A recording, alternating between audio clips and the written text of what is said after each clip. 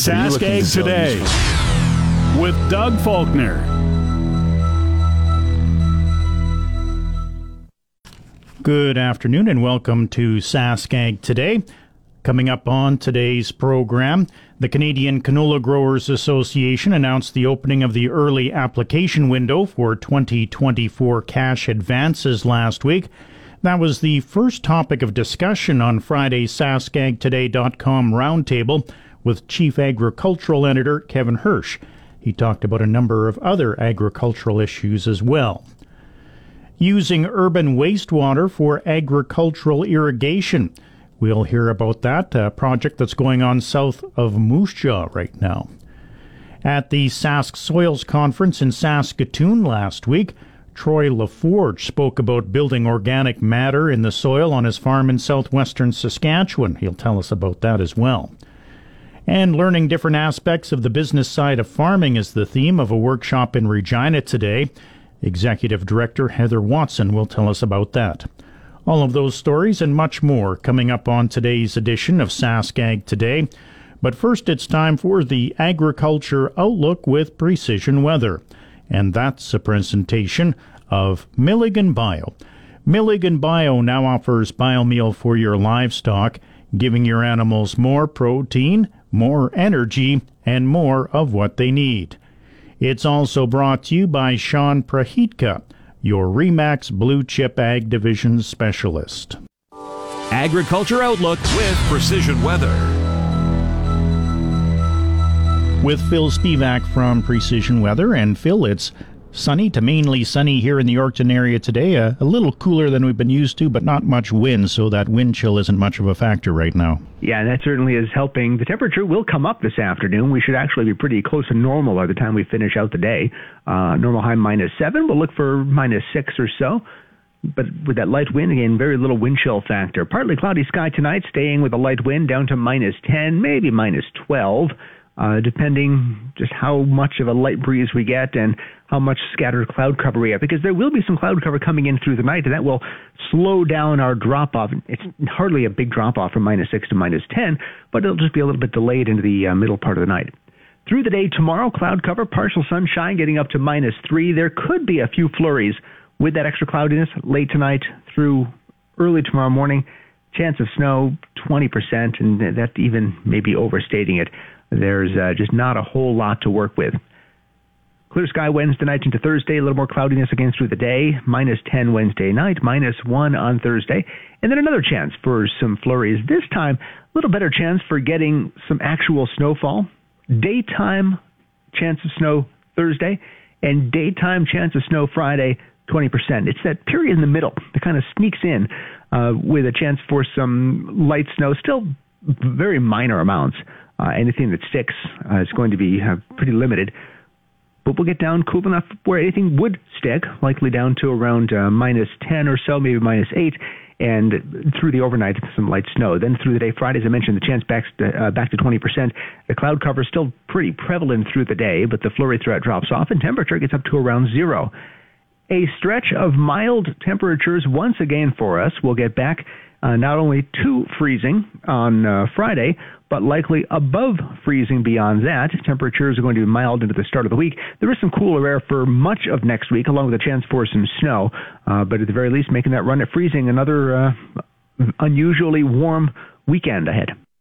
That's Phil Spivak from Precision Weather. Temperatures around the region this hour. The Paw is at -15 degrees. Swan River -11. Dauphin -9. Brandon, Shoal Lake Russell -10, Roblin -14. Regina is at -7, Saskatoon -10, Hudson Bay -9, Broadview Moosomin -4, Indian Head -8, Wynyard Wadena Kelvington -6. The Yorkton Melville region has a sunny sky, an east-southeast wind at 4 kilometers an hour. 80% is the relative humidity. The temperature is -9 degrees. With the wind chill, it feels more like -12 degrees. Yesterday, Yorkton reached a high of -9 degrees, and dropped to a low of minus 21 degrees. There was no precipitation recorded in the 24-hour period ending at midnight last night. The normal high for this date is minus 7 degrees. The normal low is minus 18 degrees. The sun rose in Yorkton at 7:54 this morning, and it will set at 6:15 tonight. Extreme temperatures for Manitoba and Saskatchewan yesterday. The Manitoba hotspot was Pilot Mound at plus 3 degrees. The cold spot was Churchill at minus 35 degrees. The Saskatchewan hotspot yesterday was Cypress Hills Provincial Park. It got up to plus 6 degrees. The cold spot was Collins Bay at minus 33 degrees. And that's a look at your agriculture weather. Please stay tuned. Sask Ag Today will return right after this. Welcome back to Sask Ag Today. The Canadian Canola Growers Association announced the opening of the early application window for 2024 cash advances last week. That was the first topic of discussion on Friday's SaskAgToday.com roundtable with Chief Agricultural Editor Kevin Hirsch. I think that people will want to start looking at that, certainly as they look at lining up their operating expenses.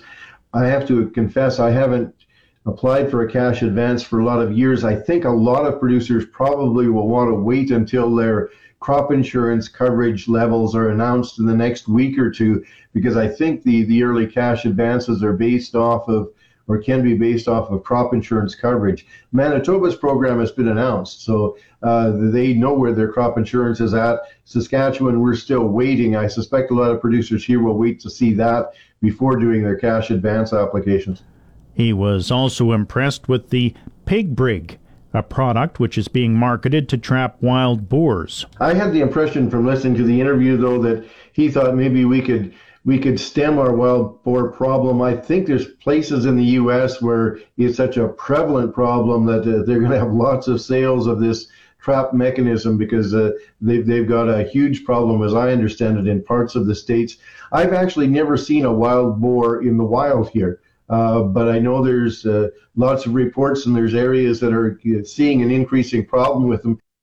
Hirsch also got into the shift we've seen, with farmers now owning their own semi-units to haul their crops to the elevator, rather than hiring a custom hauler. You know, that used to be the case where, especially if it was going any distance, it was custom trucked, but now there's more and more, especially the mid-sized and larger producers that own their own trucking units, and then some even find that as a way to keep an employee all winter long rather than just a seasonal employee. So I'd say it's changed a fair bit in recent years, with more and more producers getting their own B trains, or at least a Tridem or trailer setup, so they can haul a significant quantity. But boy, the drop in canola prices is has continued. We saw a little bit of life this week, and then it dropped back down and bounced around a bit. But I think it's really changed the outlook for 2024 unless something major happens. He also got into the oat market in Saskatchewan. Oats is, certainly a central and northern grain belt crop. A lot in northeast Saskatchewan, though, would be centered there. Where I come farm from, in southwest Saskatchewan, very rare actually to see a crop of oats. Can't get the yields that are necessary to make that work, and don't have access to markets. And oats is a light crop, so the shipping cost gets very onerous in a hurry if you have to move it long distances to market. Hirsch says he'll be interested to see how the AgTech Accelerator program will fare when we see their final results at Canada's Farm Show in Regina come June. Even whether if they get funding, good on them. It's also great for awareness to get in the public stage and get feedback on their products and ideas. So certainly something to look forward to for Canada's Farm Show in June.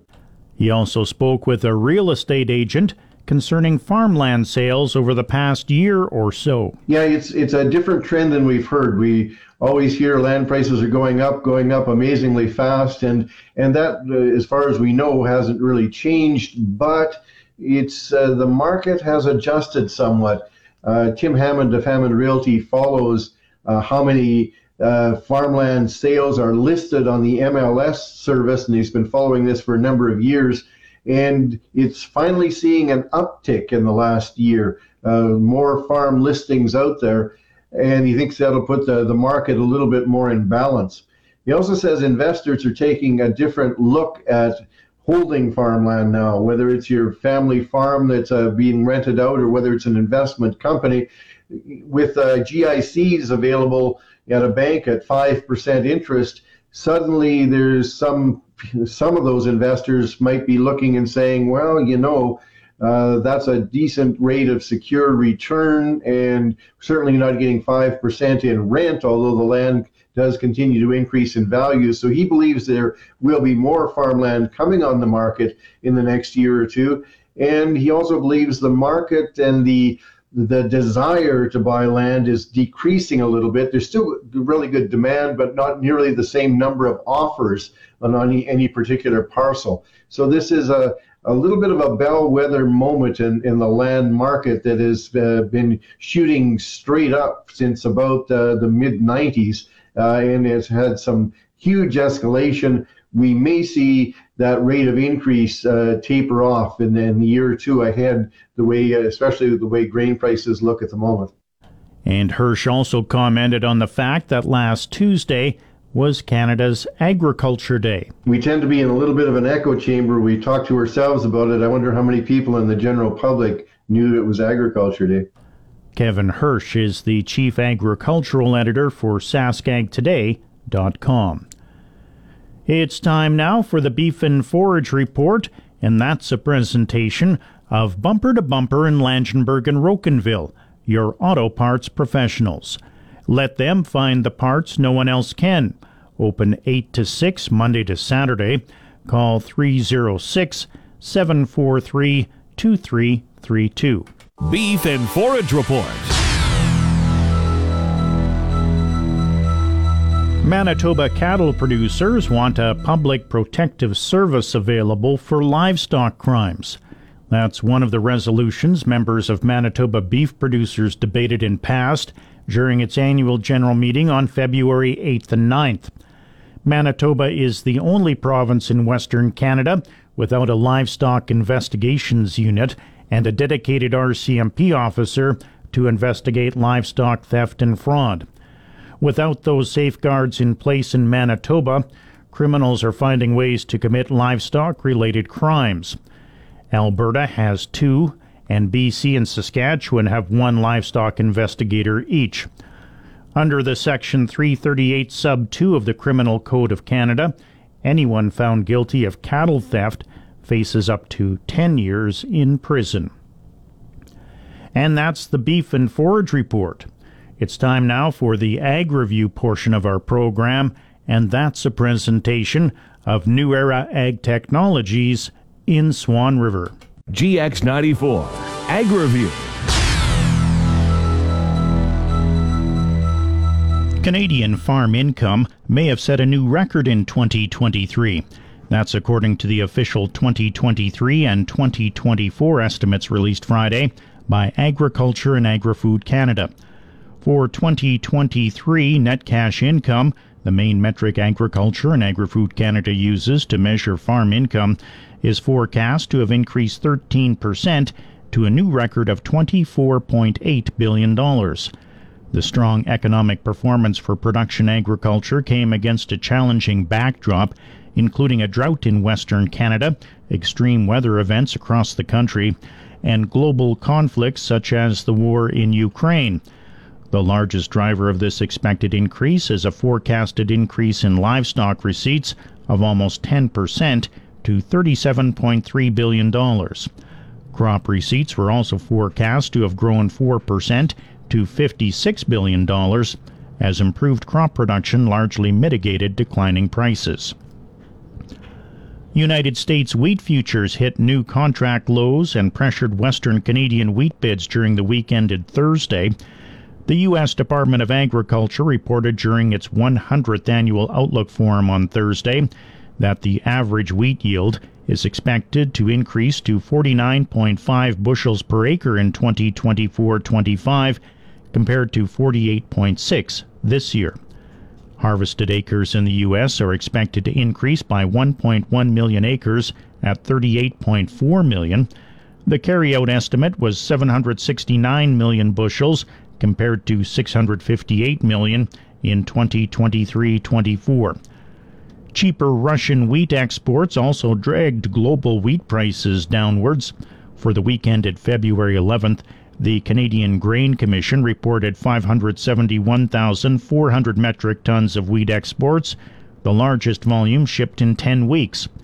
So far in the 2023-24 marketing year, 11.492 million metric tons were shipped, up 8% from 1 year ago. CN and CPKC Rail supplied a combined 77% of hopper cars ordered in Grain Week 28, an improvement from the 68% order fulfillment performance seen in Week 27. The improvement in system performance reflects improved performance for each of CN and CPKC. In supplying 68% of cars ordered by shippers in Week 28, CN saw performance improve slightly from the 60% order fulfillment performance seen in Week 27. CN performance remains below the 90% performance threshold for the sixth consecutive week, close to the British Columbia-Alberta boundary. Preliminary reports suggest the derailment involves a parked and moving train. There were no reports of injuries, fires, or leaks. The first accident happened east of the community of Revelstoke around 10 o'clock Friday night. Officials with the Canadian Pacific Kansas City Railway say 4 locomotives collided with the rear of another train, forcing the engines off the tracks. 2 crew members were taken to hospital with non-life-threatening injuries. The union, representing more than 9,000 employees with Canada's 2 biggest railways, is warning a work stoppage is looming. At issue is key rest provisions, which Teamsters Canada President Francois Laporte says Canadian National Railway and Canadian Pacific Kansas City are trying to scrap from workers' contracts. He says that would put public safety at risk. CN says recent regulatory changes have made it harder to find crews, and it needs to modernize its compensation model. CPKC, meantime, says it has been negotiating in good faith since September and offered compensation boosts and more schedule predictability. And Sask Ag Today is always available on podcast. Listen to past shows whenever you want. Find them easily by going to GX94radio.com.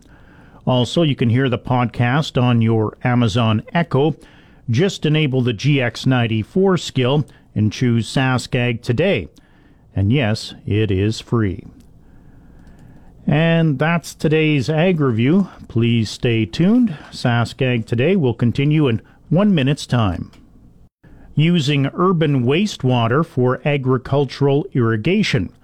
Treated effluent from the city of Moose Jaw is used to irrigate 3,300 acres of agricultural land about 12 kilometers south of the city. 11 farmers have irrigated land in the Baildon Irrigation District, including Julianne Howe and her husband, who own a purebred Charolais operation. Without irrigation in our areas, we wouldn't have a crop. The past 4 years have been extremely dry, but historically, it is pretty dry around Moose Jaw. In my case, where we irrigate, we are irrigating on a sand to sandy loam soil, which means basically blow sand, and it's so dry and hot that we grow cactuses in our grasslands. She tells us how the water makes its way to their farm. Our irrigation project is special, actually. We get the wastewater from the city of Moose Jaw.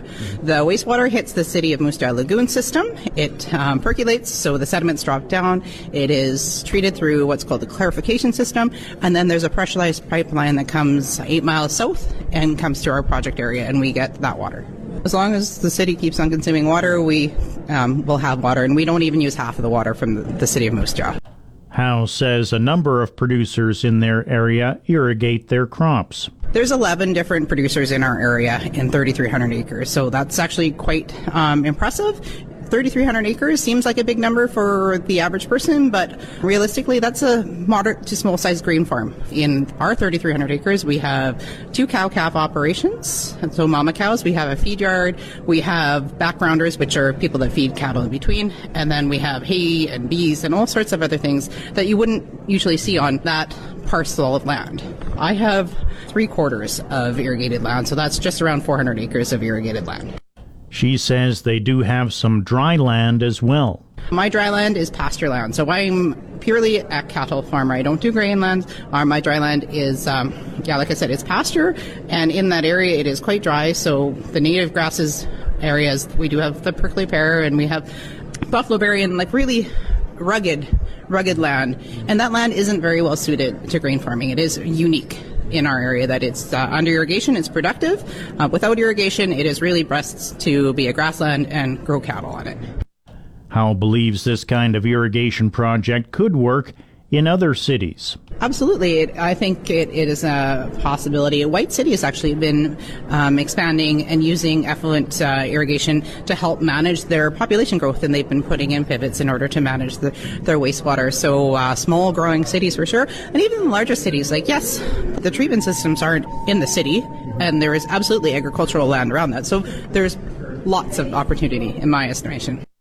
She's also in favor of the Lake Diefenbaker irrigation expansion project. I think irrigation expansion across the province is important. So the Lake Diefenbaker project absolutely is important for the success of our province, not just the farmers, but the jobs and the economic prosperity that it will produce for all people in Saskatchewan.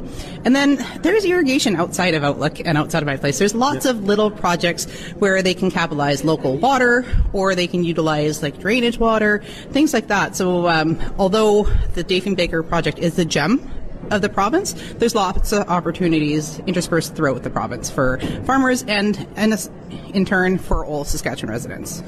But Howe notes the startup expenses for an irrigation system are quite high. Yeah, money talks. Irrigation is a significant investment, absolutely, but the value of irrigation is there, and the economics are there. The return on investments are clear. There's no doubt that irrigation will help pay for itself. It's just being able to leverage with the financial institutions, and then the whole process.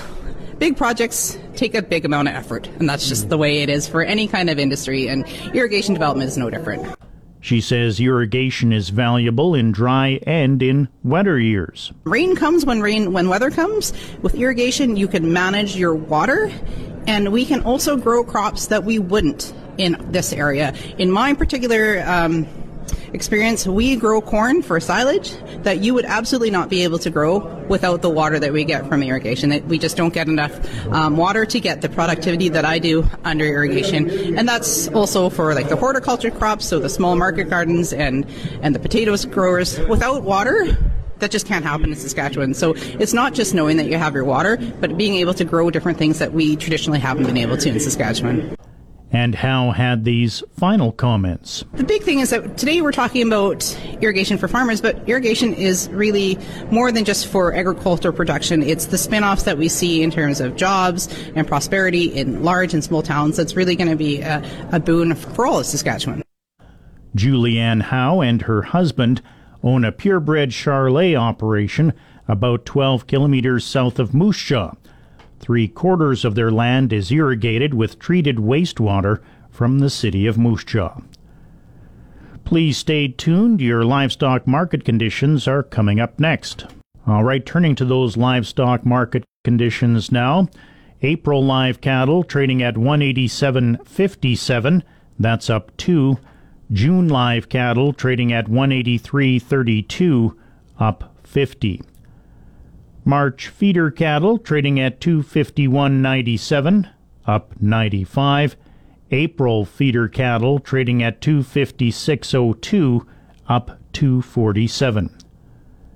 April lean hogs trading at 85.92, up 70. May lean hogs trading at 89.15, that's up 30. And that's the livestock market conditions. And in 2009, the soil had been farmed with little to no fertilizer. He showed the audience the results of a soil test conducted shortly after the sale. Organic matter was 1.4%. And I see a lot of, oof, that hurts. Yeah, it did. It really hurt. One thing for sure, when you're looking at soil samples, remember one thing, if you remember nothing else about what I talk about today, organic matter matters. It's the most important number on a soil test. Without that, everything else starts to fall apart. Anytime somebody talks about organic matter, I want to know more. I want to know what they know about building organic matter. The second number I want you to look at is the phosphorus. And in this particular one, we were at 9 parts per million of available phosphorus in a weak bray sample. So that's a low number. This soil is on, it's on life support. It's barely living. And so what we did in 2009, with the knowledge I had at the time, we set out on a path to get those two numbers up. And the reason is I want to hold more water, I want to have more microbial life, all the things we've heard in the last day. The phosphorus, I want to get that up. It's one of my, when I go through my 6-factor rating, that's one of the low ones. It's really low. And I can get the most gain or the greatest return on investment from getting that number better first. So I'm going to work my way up the scale. And so we set on a path to build phosphate levels in our soils. But here's the result after 14 years. This is the soil sample, and it is not exactly the same spot. That field is just north of the yard, the picture I showed you. This is taken from several spots, similar landscape, not exact. In 14 years, we've been able to build to a 2.2% organic matter. And our phos is actually very high now. And I'm actually starting on a program, I'm going to meter that back now. My goal is to have that number between 20 and 25 ppm. That's my goal. We've had 5 droughts in a row. And when I say drought, I mean drought. It's been like 2 inches of rain and probably about 2 inches of subsoil moisture to start. So we've got like 4 inches to work with for 5 years. It's been dry. And when you're doing phosphate building and it's dry, it's really easy to build phosphate. But when you're removing crops steady, you're pulling it down, pulling it down, pulling it down, it's hard to build those numbers. So that's what we've accomplished from a soil chemistry perspective. And that's where I started. Troy LaForge is an agronomist and a farmer in the Cadillac area, about half an hour south of Swift Current.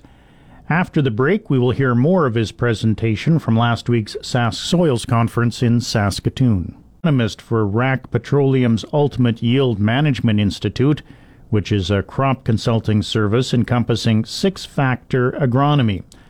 He spoke about field research in the Unity area, a couple of hours northwest of Saskatoon. I would challenge anybody to find more productive soils in the province than Unity. These guys can literally just about throw canola seed on the ground and grow 50 bushels. It's that good. They've got black soil right up to here.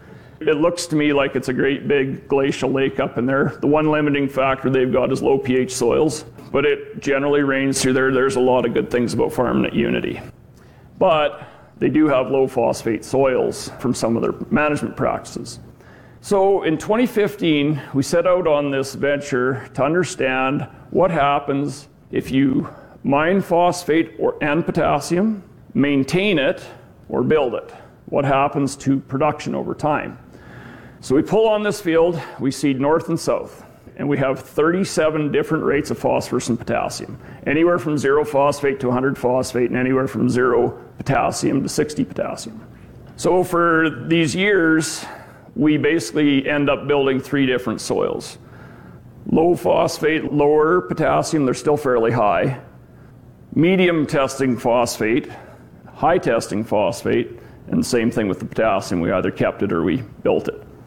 Then what we did in 2020, there was some data from Nebraska that we'd been very intrigued about when you have certain soil test levels, what your productivity can or cannot be. What is the limiting factor?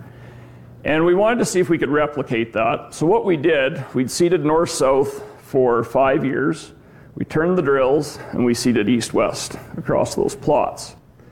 And all we were really wanting to understand was, what if you put a low rate of phosphate on a low phosphate soil, or a high rate? Same thing. Well, if you put a low rate on a medium testing soil, or you put a medium rate and a high rate, and same thing with the high testing phosphate strips. And we're really trying to understand, where do the economics sit for the grower? And so what you see is an array of yields on the hard red spring wheat from 2020. What's really important about this data, where we applied zero phosphate for 5 years, and then we turned around, the red bar is where we applied no phosphate in that same season, where we applied no phosphate for 5 years. We get 72 bushels of hard red spring wheat with the 100 pounds of nitrogen and the 15 pounds of sulfur we'd put down. Now you understand how great the Unity soils are, because 72 bushel wheat sounds pretty good to most guys. So then we look at where we got the greatest yield, because this is normal research, right? And we got 106 bushels where we had applied 100 pounds of phosphate for 5 years, but in this particular season we applied 40 pounds of phosphate. So we built a high testing soil and applied 40 pounds of phosphate, we get 106 bushels. The best thing we could do from an economics perspective was to apply 60 pounds of phosphate in that environment. It's a high yield environment, don't forget we're removing a lot of phosphorus.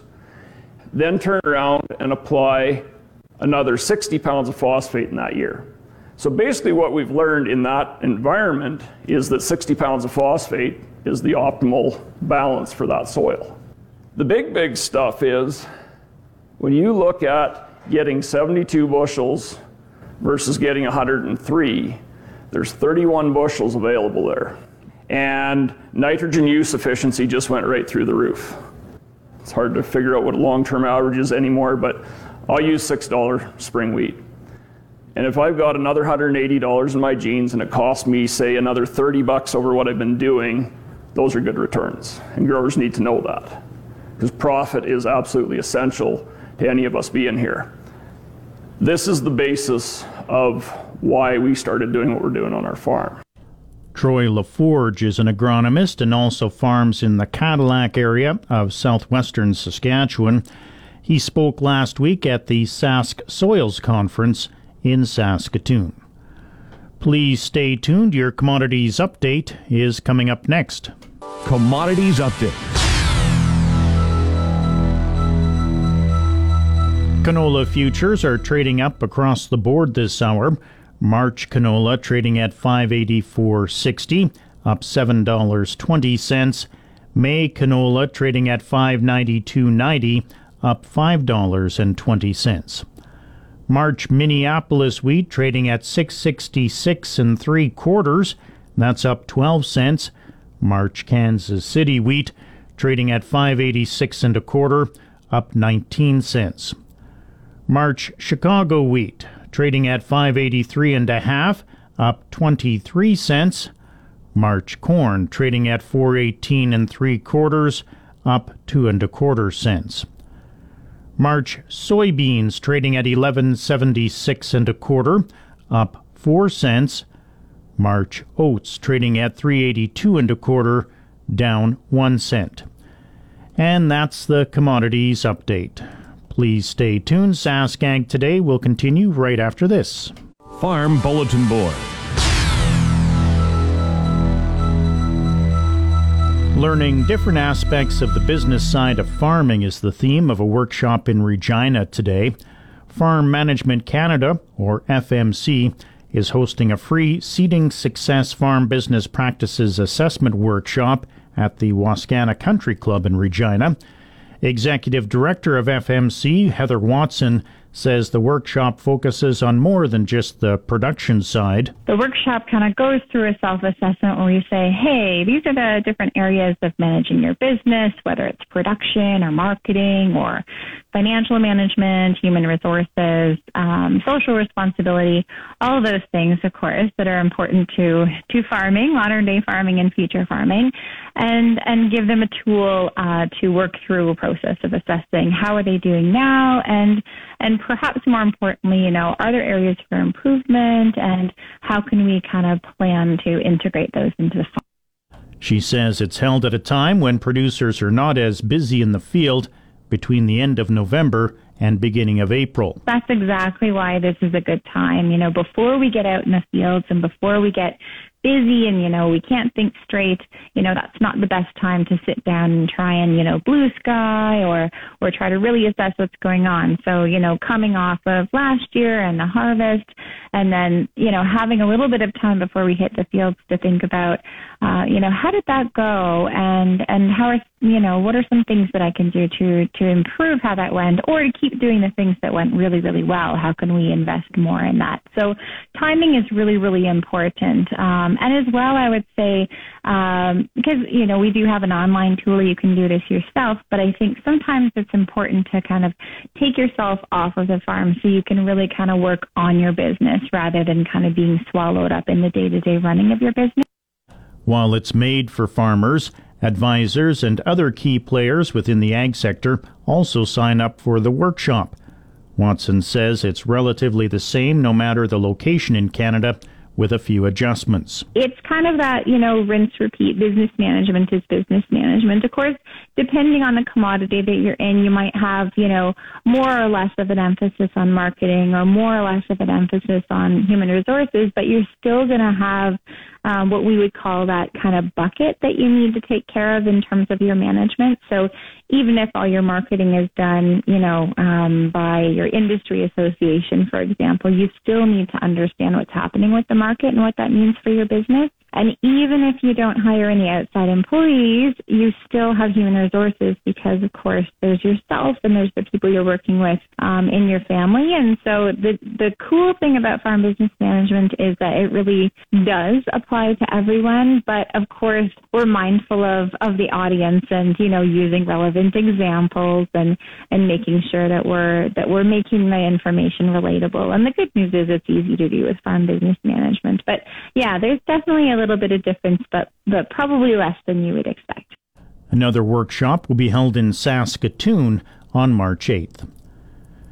It's now 1 o'clock, time to check the GX94 precision weather forecast for the Quill Lakes, Hudson Bay, Swan River, Broadview, Moosomin, Indian Head, and Yorkton, Melville, Roblin, Russell regions today. Partly to mainly sunny, a light wind and a high of -6. For tonight, partly cloudy, winds east-southeast at 10, a low of -12.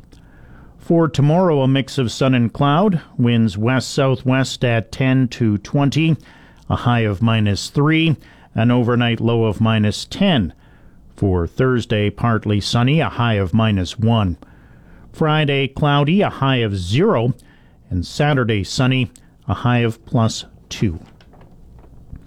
In the Paw, it's -15 degrees, Swan River -11, Dauphin -9, Brandon, Shoal Lake, Russell -10, Roblin -14. Regina is at -7, Saskatoon -10, Hudson Bay -9, Broadview, Moosomin -4, Indian Head -8, Wynyard, Wadena, Kelvington -6. The Yorkton Melville region has a sunny sky, an east-southeast wind at 4 kilometers an hour. 80% is the relative humidity. The temperature is -9 degrees. With the wind chill, it feels more like -12 degrees. That's your agriculture weather, and that'll do it for Sask Ag Today for today. Be sure to tune in again tomorrow at 12:15 for another edition of the program. It's time now for the news and sports headlines. CJGX Yorkton, a Harvard Media radio station serving Saskatchewan and Manitoba. We are GX94.